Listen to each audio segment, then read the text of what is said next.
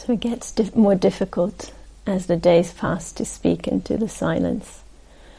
I often find myself, before giving a talk, having this great reluctance to kind of say anything into the space.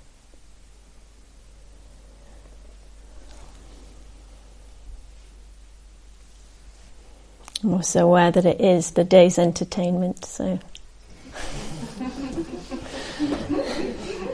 I'm not going to begrudge you that.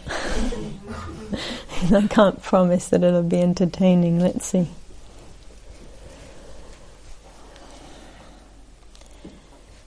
So, over the days we are really exploring this human experience as it manifests through each of us, and with the intention of exploring this human experience in ways that open up perspectives, that open up ways of getting in touch with our experience in kind of ways that are not so habitual, that might be new to some degree. So, for example, Nathan was speaking about this last night. What happens when we look at the body, in a slightly different way. We kind of notice that we have this habitual way of relating to the body as something that's constant, something that's reliable, something that's mine. And what happens when we look at the body from that lens of anicca that we've been exploring today, for example, of seeing the flux, the change, the inconstancy, or seeing the space that makes up the body rather than the sense of solidity. That can be another way that we explore the body experience. And as we do that, there can be a sense of shift, even if it's just for a moment. Sometimes it can be startling in a somewhat unpleasant way. It can be a little bit scary. And at other times it can be startling in quite a refreshing way. So like, oh wow, there's might be a sense of more space, more well-being.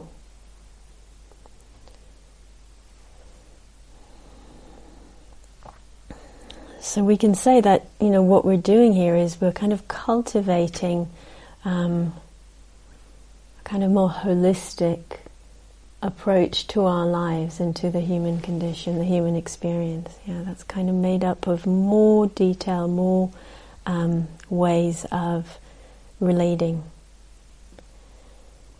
And I just use this word cultivating. It's actually in the practice, the word bhavana, which is usually translated as meditation, actually means cultivation or development. And for some reason, at some point, it was translated as meditation, and then it's just kept going. But I think we can get a kind of a different flavor of what we're doing when we think about it as cultivation or development. So we can say that what we're cultivating is awakening, or liberation, or freedom. Notice how these different words resonate with you, and see which one kind of sits best. Awakening, wakefulness, waking up, liberation, freedom. You can say kind of, I like the awakening because it's not an awakening from, it can be, but it's also an awakening to. So what is it that we're waking up to? What is it that we become free of? And in the tradition, in the Buddha's teachings, it's pretty simple. We're cultivating freedom from clinging. That's what we're doing. So we're cultivating the freedom, the liberation of transforming dukkha through non-clinging, through the opposite of clinging, or through letting go of clinging. So I don't think we've used clinging so much yet in this retreat as a language. I just like to kind of put it into the context of some of the teachings that we have used. So clinging and craving, the two, the pair, craving and clinging, that's the right order, are part of this process, or this map called dependent origination. You don't need to remember this name. That kind of describes the process that unfolds for us as human beings from our contact with the senses to dukkha, to ill-being, to suffering. And I'll kind of describe the process, and then I'll say a little bit about it.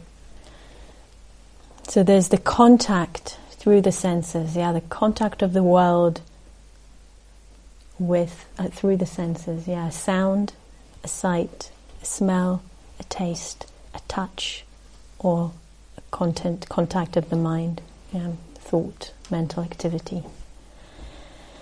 And then from that, this we've already spoken about, from that arises Vedana. So when there's contact, there's Vedana. Okay, that sense of pleasant, unpleasant, or neither one or the other, the neutral. From the Vedana, or from the Vedana, I'm not quite happy with that language. Following the Vedana comes craving, which is this, the translation of the Pali word literally means thirst or hunger. It's that sense of something is lacking. So with the pleasant, unpleasant, and I'll kind of break it down with an example in a moment, comes the sense of craving, and that is followed by clinging. So for our purposes, often it's easier to think of those two as one process because it's very, very quick, very close. And from the clinging, there is the becoming, the sense of self arises. And from the becoming, dukkha. Ill-being, dissatisfaction, disease, stress, anxiety. And the list goes on. The Buddha loved going into detail about all the different aspects of dukkha. So I'm going to give an example of this to break down this map, and really to see it as a map. It's not like a scientific description of a process. It's a map of a process that's actually more complex than this linear representation. So there may be, say, we're sitting here in meditation, and there's a sound that arises. Can be from outside, can be from inside. And that sound has, so the sound is the contact, that sound has an unpleasant Vedana. Okay? And so with the unpleasant Vedana will arise the don't like, the pushing away. The pushing away, don't like, don't want. And that pushing away is the craving and the clinging. It's the kind of very instinctual response to the unpleasant. We have something to say about it. It kind of doesn't just stay unpleasant. There's something that builds up. And from the pushing away arises through, I think I went through this yesterday, there'll be the, I don't like this, I don't want this, I can't stand it. Will become the becoming, the sense of self, the I. Can you see how the I gets stronger in the process? I don't like it. I can't stand it. I need to get rid of it. I need to make it stop. And as I'm describing this, hopefully you can see that from that clinging and craving and that becoming, the not wanting, the I don't want, comes the suffering. That the suffering, the dukkha, is not in that initial sound, but in that process of pushing away. Yeah, and that pushing, and then it magnifies and magnifies and magnifies. Yeah, escalates and escalates and escalates. Does that make sense to people? Yeah. So the dukkha is in that push-pull. Yeah, the pushing something away or the pulling something towards if it's pleasant. Yeah, that's where the dukkha is, in the contraction, in the clinging, or in the relationship. I think that's the language Nathan was using yesterday, if I still remember it correctly. So in the relationship to the thing, which is this relationship of wanting, not wanting, pushing away or pulling towards. That's where the dukkha is.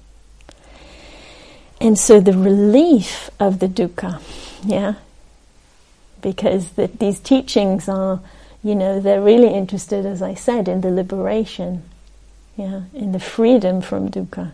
The relief of the dukkha comes when the clinging subsides, when it goes down, when the contraction, we've been using this language, the clinging and craving come with contraction. When that goes down, the degree of suffering, the degree of dukkha goes down also.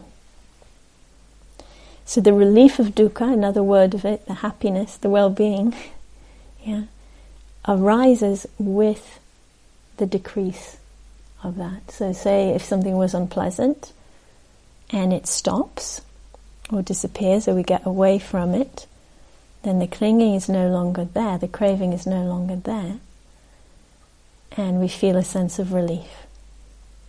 Yeah. And equally, if it's a pleasant thing and we got it, what happens in the moment that we get what we want? You really, really explore this for yourself in your experience. What happens is a relaxation of that contraction of the wanting, of the craving, of the clinging. And we associate that feeling with happiness and well-being. Okay? This is really interesting about us as human beings. And there's this research they did a few years ago, I quote it a lot in talks when I talk about this, where they wanted to... there was research about happiness and about what brings happiness, and it was in the US. So they decided to do the experiment by sending people out into a shopping mall with credit cards, because of course what brings happiness is shopping. Anyway, so they sent people out to shop in a mall with credit cards, and they had all these sensors that were measuring, I don't know exactly what it was, but they were measuring indicators of happiness. And so they were, they had them on the whole time, so they measured what happened when they were walking around and everything was neutral, and then they measured what happened when they suddenly saw something that was pleasant, had a pleasant Vedana, and they kind of wanted it. And they measured what happened when they took it and, checked the price tag and saw they could afford it, took it to the till and paid for it and walked away with it. Okay? And so they got a kind of a result that showed when these, whatever they were measuring, these indicators of happiness, when they were the highest. Any guesses of all that process? And it's not a test, I'm just going to... Before they pay? Just before. Mm. When they realise they can afford it? When they realised they could afford it, yes, another good one. See what they want. When they saw what they wanted, yeah. So there's a lot, it's really interesting that when it peaked was in the moment, so Ludwig was the closest, in the moment where they were handing over their credit card to pay. That was the peak. So it's like, okay, I'm paying for it. It's practically mine, but the cashier still has it. Yeah. And then from the moment, so it goes up and up and up and up. And in that moment, it peaks. Yeah. And then once they finish the transaction, they get the shopping bag, and this is true of all of us. We can laugh at these poor Americans, but it's the same for us when we go shopping. It starts going down again from the moment when they walk off. When the transaction is finished, from the moment they have it in their hand, that shopping bag with whatever it was that they wanted. And so this is, for me, this is brilliant. I love research because, that's the moment when the clinging for that particular object has dissolved, but before, that craving kicks in again and we're looking for something else, right? Because as we know, things, do not bring lasting satisfaction, and it's interesting to see how quickly that satisfaction starts waning. It's not even what we would think, okay, we take it home and after a few days. But, there will be a sense of happiness from the object. If you ask the people, it's still there, that's still real. It's not like they're imagining it or we're imagining it.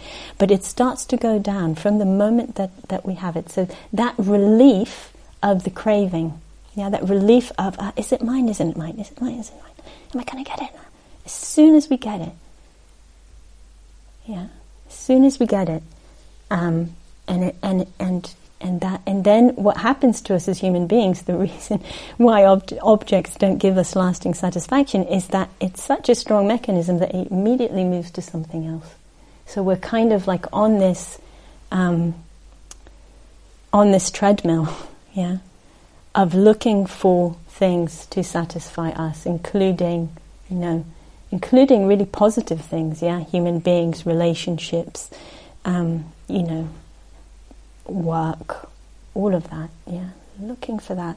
And that movement, what's propelling us is that movement of the thirst, of the thirst as we meet the world.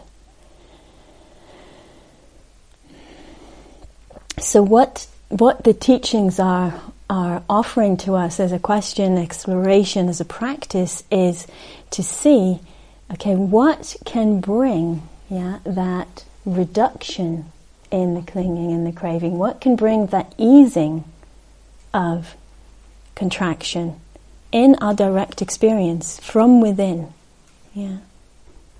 So that we're not constantly looking for it externally. Not constantly kind of in that. The image in the Buddhist traditions is like being on this wheel of samsara. It's called, the wheel of just kind of constantly going around and around and around. So what supports this non-clinging? What supports the easing of contraction? Things we've been doing here already. So, metta practice, looking at experience through the lens of anicca, like we've been doing today.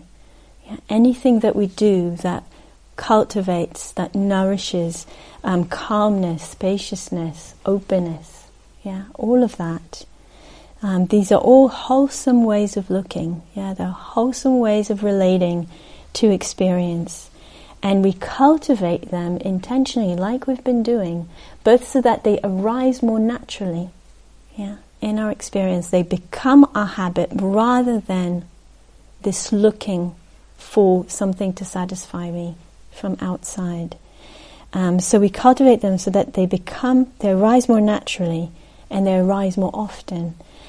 And also we cultivate them so that we can apply them intentionally when we need to.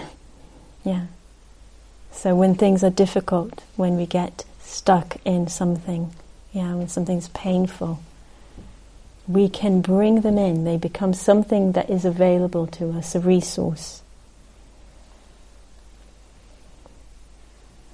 So, one practice question that has been coming up in kind of my conversations with people over the days has been, just checking what would metta look like right now. That can be a way of bringing in the metta way of looking. How would metta look? What would it look like in this situation right now? What would be a way of looking of kindness towards my experience? Yeah, so we can intentionally bring that in. Intentionally bring that in.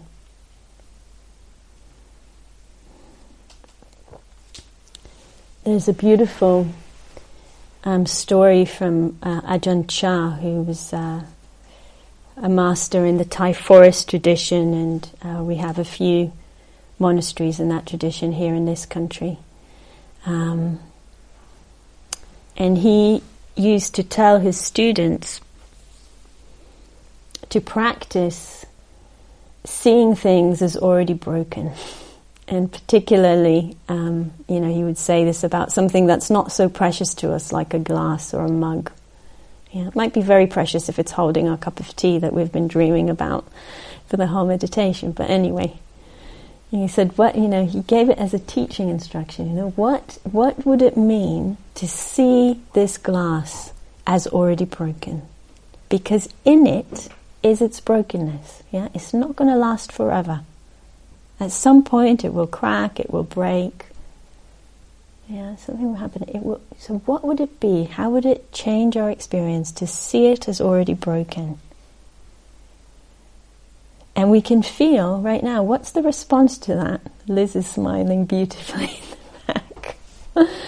Yeah, it can bring, I don't know, maybe that's not why you're smiling, but it can bring a sense of joy and lightness, to how we relate to things. Yeah. Or it can sometimes feel a bit depressing, maybe. That can also be a response of that. Yeah, if everything's already broken, what's the point? It can also be something that arises. And we can see can we practice with this in a way that is that brings lightness. Yeah, that takes away some of the seriousness of how we hold things. And I love this teaching because I feel that he's really pointing to something that's possible for us, and especially if we go for things that are, not so precious to us to begin with. Yeah. Seeing this as already broken, and we can learn to see it that way. Which doesn't mean, I think Nathan was saying it about our body yesterday, it doesn't mean that we don't look after it, it doesn't mean that we just kind of walk around, hi Heather Coombe, kind of knocking things to the ground, left and right. It doesn't mean that we don't care for things. Actually, it can increase our care, because the care is not dependent on it lasting. Yeah, that can be one of the beautiful freedoms that comes through. Is that sense of care for things. Yeah. And care for things. I'm looking at my phone, which is new to me, not new to me, and I'm just remembering that the reason I have it was because my old phone broke, but it kind of broke very gradually. And it was actually a really beautiful experience. I was still in Israel, and I had a few days before I was getting back here, and could get a new phone secondhand. And so I had to be really careful with that phone, because it was really breaking in front of my eyes. The screen was detaching from the body because the battery was expanding, and so it was really delicate. Yeah, and I had to be really careful. Yeah, really careful with it. It's a beautiful experience. I'm not so good at looking after things usually, so it was pretty new for me. Yeah. So, really have to touch it gently and to be really patient with it as it does its thing. Yeah. And to accept imperfection. The fact that it's going to turn itself off at any moment. Okay, we can, that can really come when we see, this is actually broken. This is actually it's not going to last. And we can have that beautiful sense of care towards something. And also, really be free to enjoy what is here when it's there. This is the other aspect of this teaching. Of like, wow, right now, it's whole and it's functioning. Isn't that amazing? Isn't that amazing?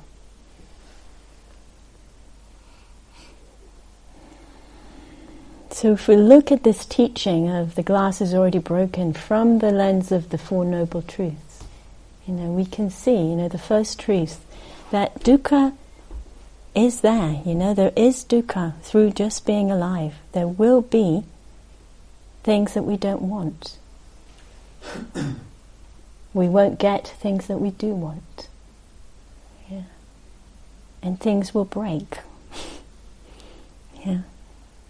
And we see it. That's part of experience. That's part of life.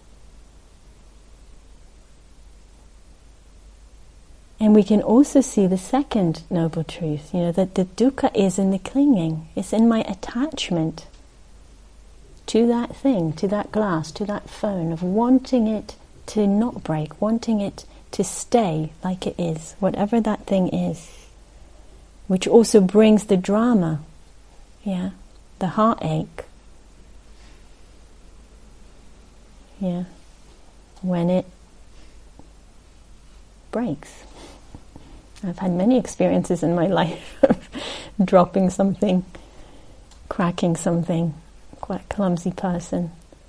Yeah. And what a drama that can be. Yeah, what a drama that can be. Also from, no, I won't go into that. Because of the attachment to the thing and also the attachment to our image of ourselves. Yeah, this says something about me. Yeah, that's another thing that's there. So the dukkha is in the clinging, but the liberation from dukkha is possible. That's the third truth. Yeah, it's possible. We can learn to see in ways that free us. Yeah, we can cultivate ways of looking, ways of relating that bring freedom. And there is a path towards that. That's the fourth. There is a path that we can practice, and for example, this particular teaching from Ajahn Chah, the glass is already broken. Yeah, the glass is already broken. We can practice that.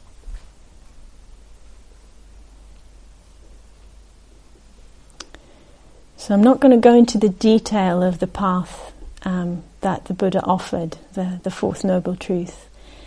It would take the whole retreat to go into all the detail of it, but I want to highlight one aspect of it. So the path, I'll just name it. It has 8 aspects which are all interrelated, and they're right or no, wise view, wise intention, wise speech, wise conduct or action, wise livelihood, wise effort, wise mindfulness, and wise samadhi, this gatheredness and collectedness of attention that we've been practicing. So those are the 8, and you can just feel by hearing them how they include our whole life. Yeah, there's no aspect of our humanity that isn't included in that. But I particularly want to pull out in this context that the effort part, which I find really interesting, how the Buddha saw wise or wholesome effort. And listen carefully, because it's quite contrary to how we usually see effort ourselves or in our culture. So he divided wise effort into 4 parts. The first is avoiding the arising of unwholesome states which have not yet arisen. So avoiding the arising of unwholesome states. The second one is abandoning unwholesome states that have arisen already. So when we see an unwholesome state, that's here. Yeah, greed. Yeah.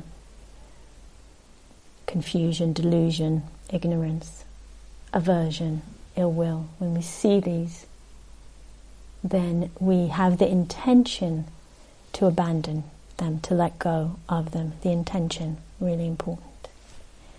So that's the first 2. The third is to cultivate and develop and bring forth. This is all translations of this word bhavana.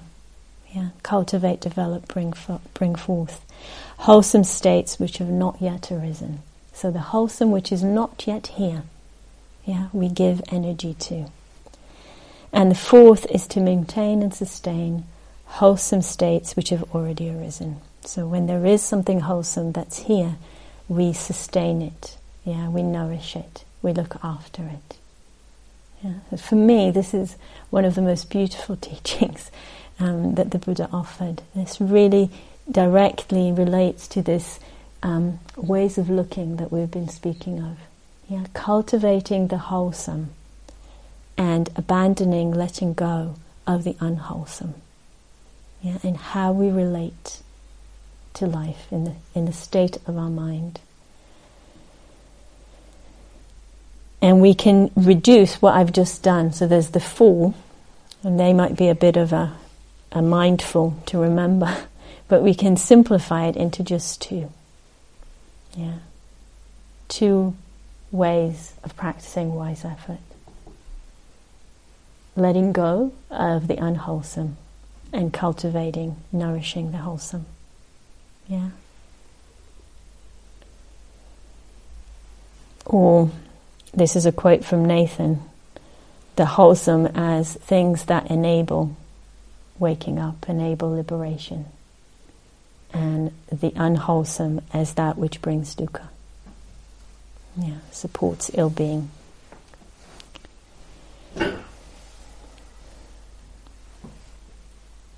And this teaching on right effort is really is a real reminder that the practice isn't about kind of sheer willpower. It's not about willing things to be a certain way, but it's more about a connection to depth, yeah, and a kind of alignment. I always feel it as like an alignment with that which is nourishing and wholesome and supportive. Yeah, an alignment with that. Yeah, rather than a forcing of something to be there.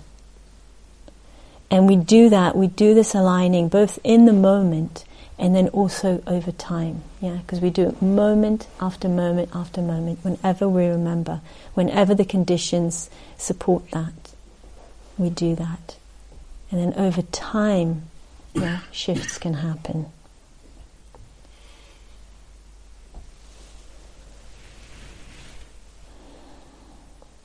So this word that we've been using cultivation, is a word that comes from agriculture. Yeah? And so we can see this cultivation of the wholesome and the letting go of the unwholesome. We can really have an agricultural image of it. Yeah, like a garden that we have, where we, give the water and the sustenance and the sunshine to that which we want to grow, to that which is wholesome. And we don't feed, we don't nourish that which is unwholesome. And the stronger the wholesome, aspects or plants, if it's a garden, the stronger they become, the less space there is for the unwholesome to grow. Yeah. So, that can be a really helpful image.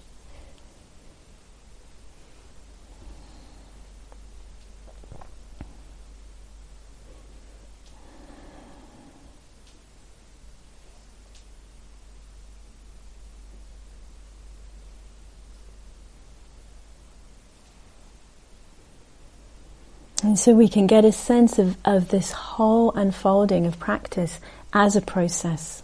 Yeah, a process of nourishing, developing the wholesome, letting go, abandoning the unwholesome over time. Yeah, it's a process.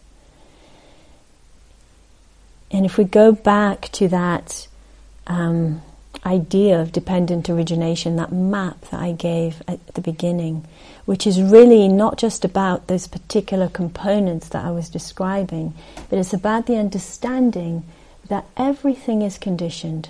Yeah, that anything that arises, a thought, a body sensation, an external experience, is conditioned by countless conditions. Yeah, and if it's conditioned, it's changeable. It's not fixed. Because if one condition changes, and it will, because everything changes, if one condition changes, then the whole thing will change Does that make sense? Things arise dependent. Everything arises dependent on other things. Yeah, everything arises dependent on other things. And multiple conditions. And if conditions change, the thing itself will change. So a mind state, a habit, a thought, a body sensation. We've been experiencing that here. Yeah, been experiencing that here. And it's a reminder of what's possible. Yeah, of what's possible for us. And we can see that when, as I said at the beginning, when we relate to our experience in new ways. Yeah, we relate to our experience in new ways. And we check what changed when I did that. Yeah. When I looked through the lens of Metta, when I looked through the lens of anicca, when I looked through the lens of Vedana, whatever I was using, of the long breath. Yeah, whatever I was using, what changed? And what can I learn from that change? That's really important. What can I learn about the workings of the mind, and also about the conditioned nature of experience? Yeah. Conditioned nature of experience. So when we apply a particular way of looking, say metta, yeah, we can check, does it change the way I experience whatever it is, a pain in the body or an ache in the heart? Yeah, when I apply that, does it change the way I'm relating, and does it have an effect on the experience itself? Which doesn't mean, as we've been saying, doesn't mean that, say, if it's a body pain, that it's less painful. It might be. Yeah, it might be. But it could also affect experience in the sense of the container that's there, yeah, and how I'm experiencing. And this really takes us beyond preference. And I wrote this earlier today, and I had this image that Hannah, I think, shared yesterday morning about seeing the spoilt child. So it takes us beyond that, place of preference and my preference into a wider arena. It kind of shifts the paradigm. Yeah, shifts the paradigm.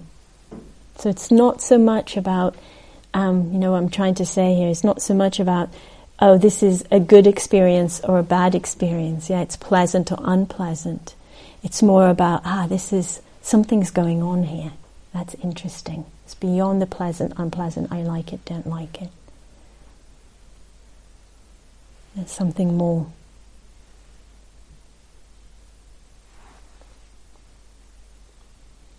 How are the energy levels? You have energy for a bit more? Or kind of had you're allowed to say, yeah, be the minority. A little bit full. I mean, not high level of energy. High level of energy, okay. Oh well. Thanks for clarifying that. Okay, now we've had a laugh, it's even better. Okay. So shifting that paradigm, and I'd like to particularly kind of say a few things about metta in relation to this.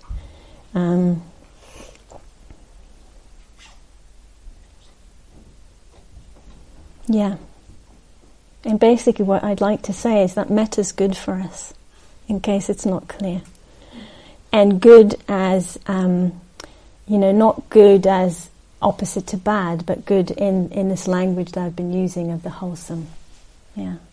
And it's wholesome for us individually, and it's also good for those around us. Yeah. It's also good for those around us. I often remember at Gaia House, the meditation center that I teach at, which isn't far from here, there's quite a large garden, And it's been a meditation center for several decades now, I think since the mid-90s. And before that it was a convent for silent nuns. So it's got a real history of being like a place of real silence and non-harming. And I always find it incredible when I'm there to see, there's a lot of birds and rabbits, and to see how unafraid they are of human beings. I just find it incredible, you know. And that's what I mean when I say metta, non-harming, you know, this kind of, that's what I mean when I say it's good for us and it's good for those around us. Yeah, it's something that can become really, really present in an environment when there's a lot of people who are practicing that particular attitude.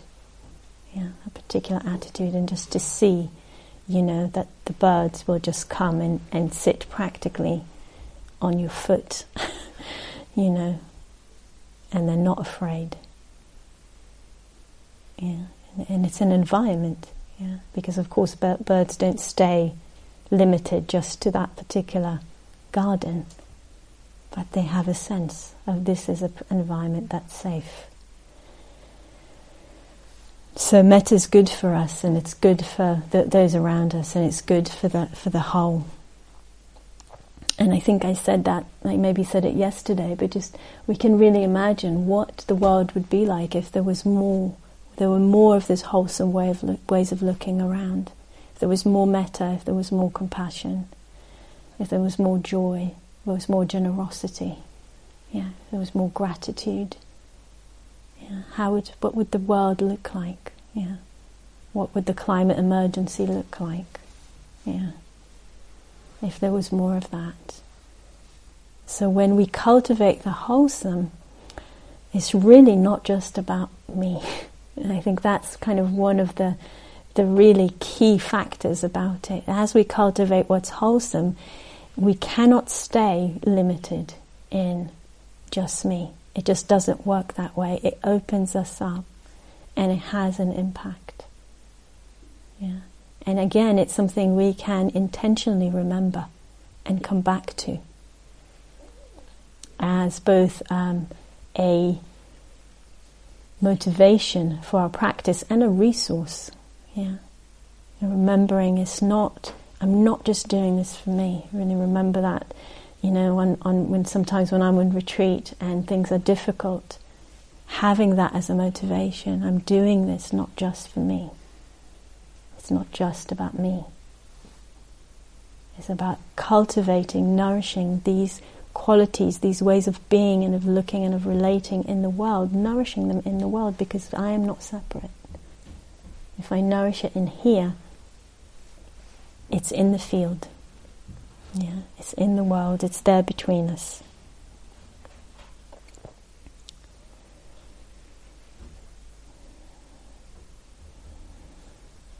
So a few things that happen when particularly metta is present. What I said, we become more aware that this is less about me. Life is less about me in a way that includes me. This is the really fun, beautiful aspect of it. It's less about me, but it includes me in it. Yeah, it's also not about me. And we get in touch with a deeper source of well-being that's less reliant on external. Yeah, so it goes directly, yeah, to this clinging, to these causes of suffering. Because if there's a source of well-being in here, I'm not looking for it out there. And it doesn't have this contractedness and this tension. Yeah. It connects us. It also increases our capacity to have more care and understanding towards what we don't want or don't like. This is also where it's really interesting. It's not just about making everything beautiful and easy. It actually increases our capacity to have care and to have energy also for what is difficult or what we don't like. And we experience over time a lot less aversion. Yeah. less aversion.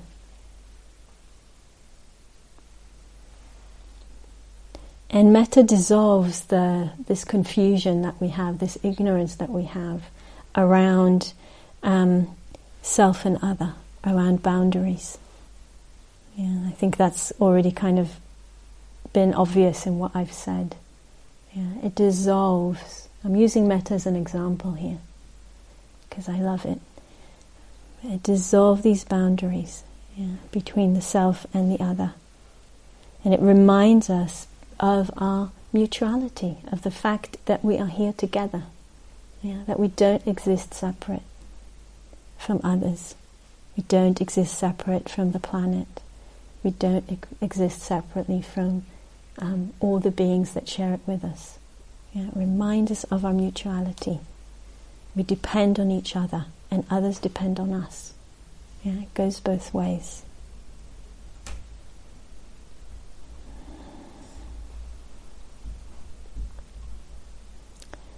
So everything is changing and changeable, including our mind and heart. Yeah, and I think I've said it already, that the mind is pliable and flexible. It's not fixed. And as we do these practices, we're increasing that pliability, that flexibility of the mind. Yeah, we're increasing it, and we're also kind of honing it, yeah, in a particular direction of the wholesome, cultivating the wholesome. Cultivating the wholesome. And it brings relief in the moment, and it brings change over time, rewires the mind over time. And I just want to end with really simple but incredibly amazing experience of how this works. Amazing for me, might not be amazing for you. How this can work. And in the last, 6 weeks maybe, I've really noticed a fruit of the practice that's arisen in the way my mind works, and probably won't last because nothing does, but it's very, very enjoyable. And basically, I've noticed I have a very aversive mind, so the way my mind where it usually goes is to the negative and to irritability. And recently I've noticed that whenever something unpleasant happens, where my mind goes is to gratitude.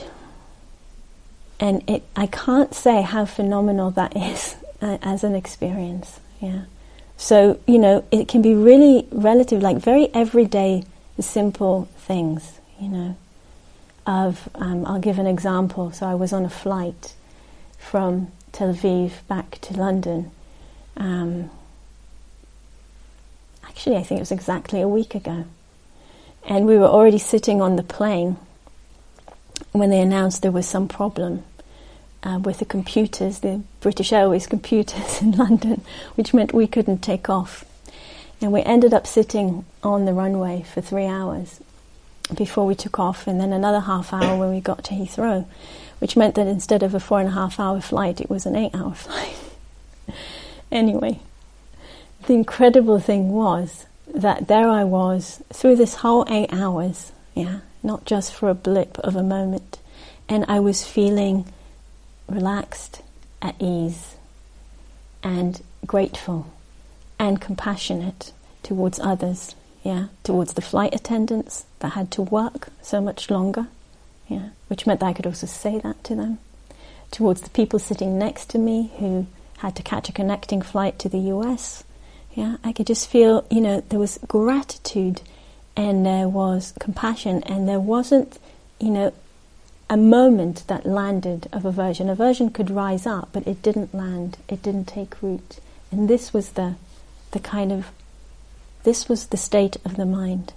And so you can see, hopefully, with this, it's a simple example of how when we do this practice, when we do this work, when we come back to letting go, abandoning the unwholesome, and cultivating, nourishing the wholesome, it bears fruit, and that has an effect on us, and it has an effect on others. Yeah, very, very directly. We don't know when, we don't know how, we don't know where, but it's there. it happens. So we can remember that possibility. Yeah. So when things feel dull or lacking interest, we can tune in to what is beautiful. Yeah. We can tune in to what brings a sense of joy or well-being. You know, when things are difficult or painful, we can bring in compassion. Yeah. We can bring in gratitude. Yeah. We can apply these ways of looking. When we feel a little low, we can contact what brings us joy, or what we're grateful for in the direct experience of the moment. You know, without pushing, without too much expectation, but just out of interest. What happens when we do that, in the moment and over time?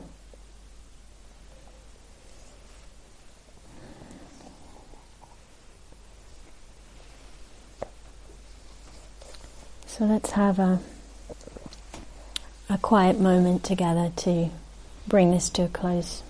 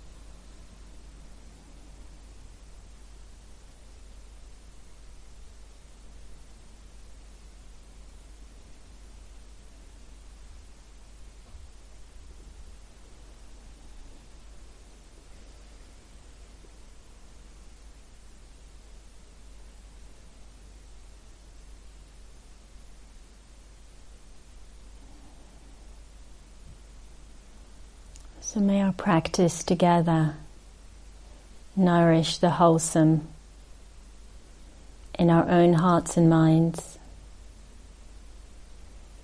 and in the home that we share with all beings. And may our practice be for the welfare and the benefit of all beings in all directions, including ourselves.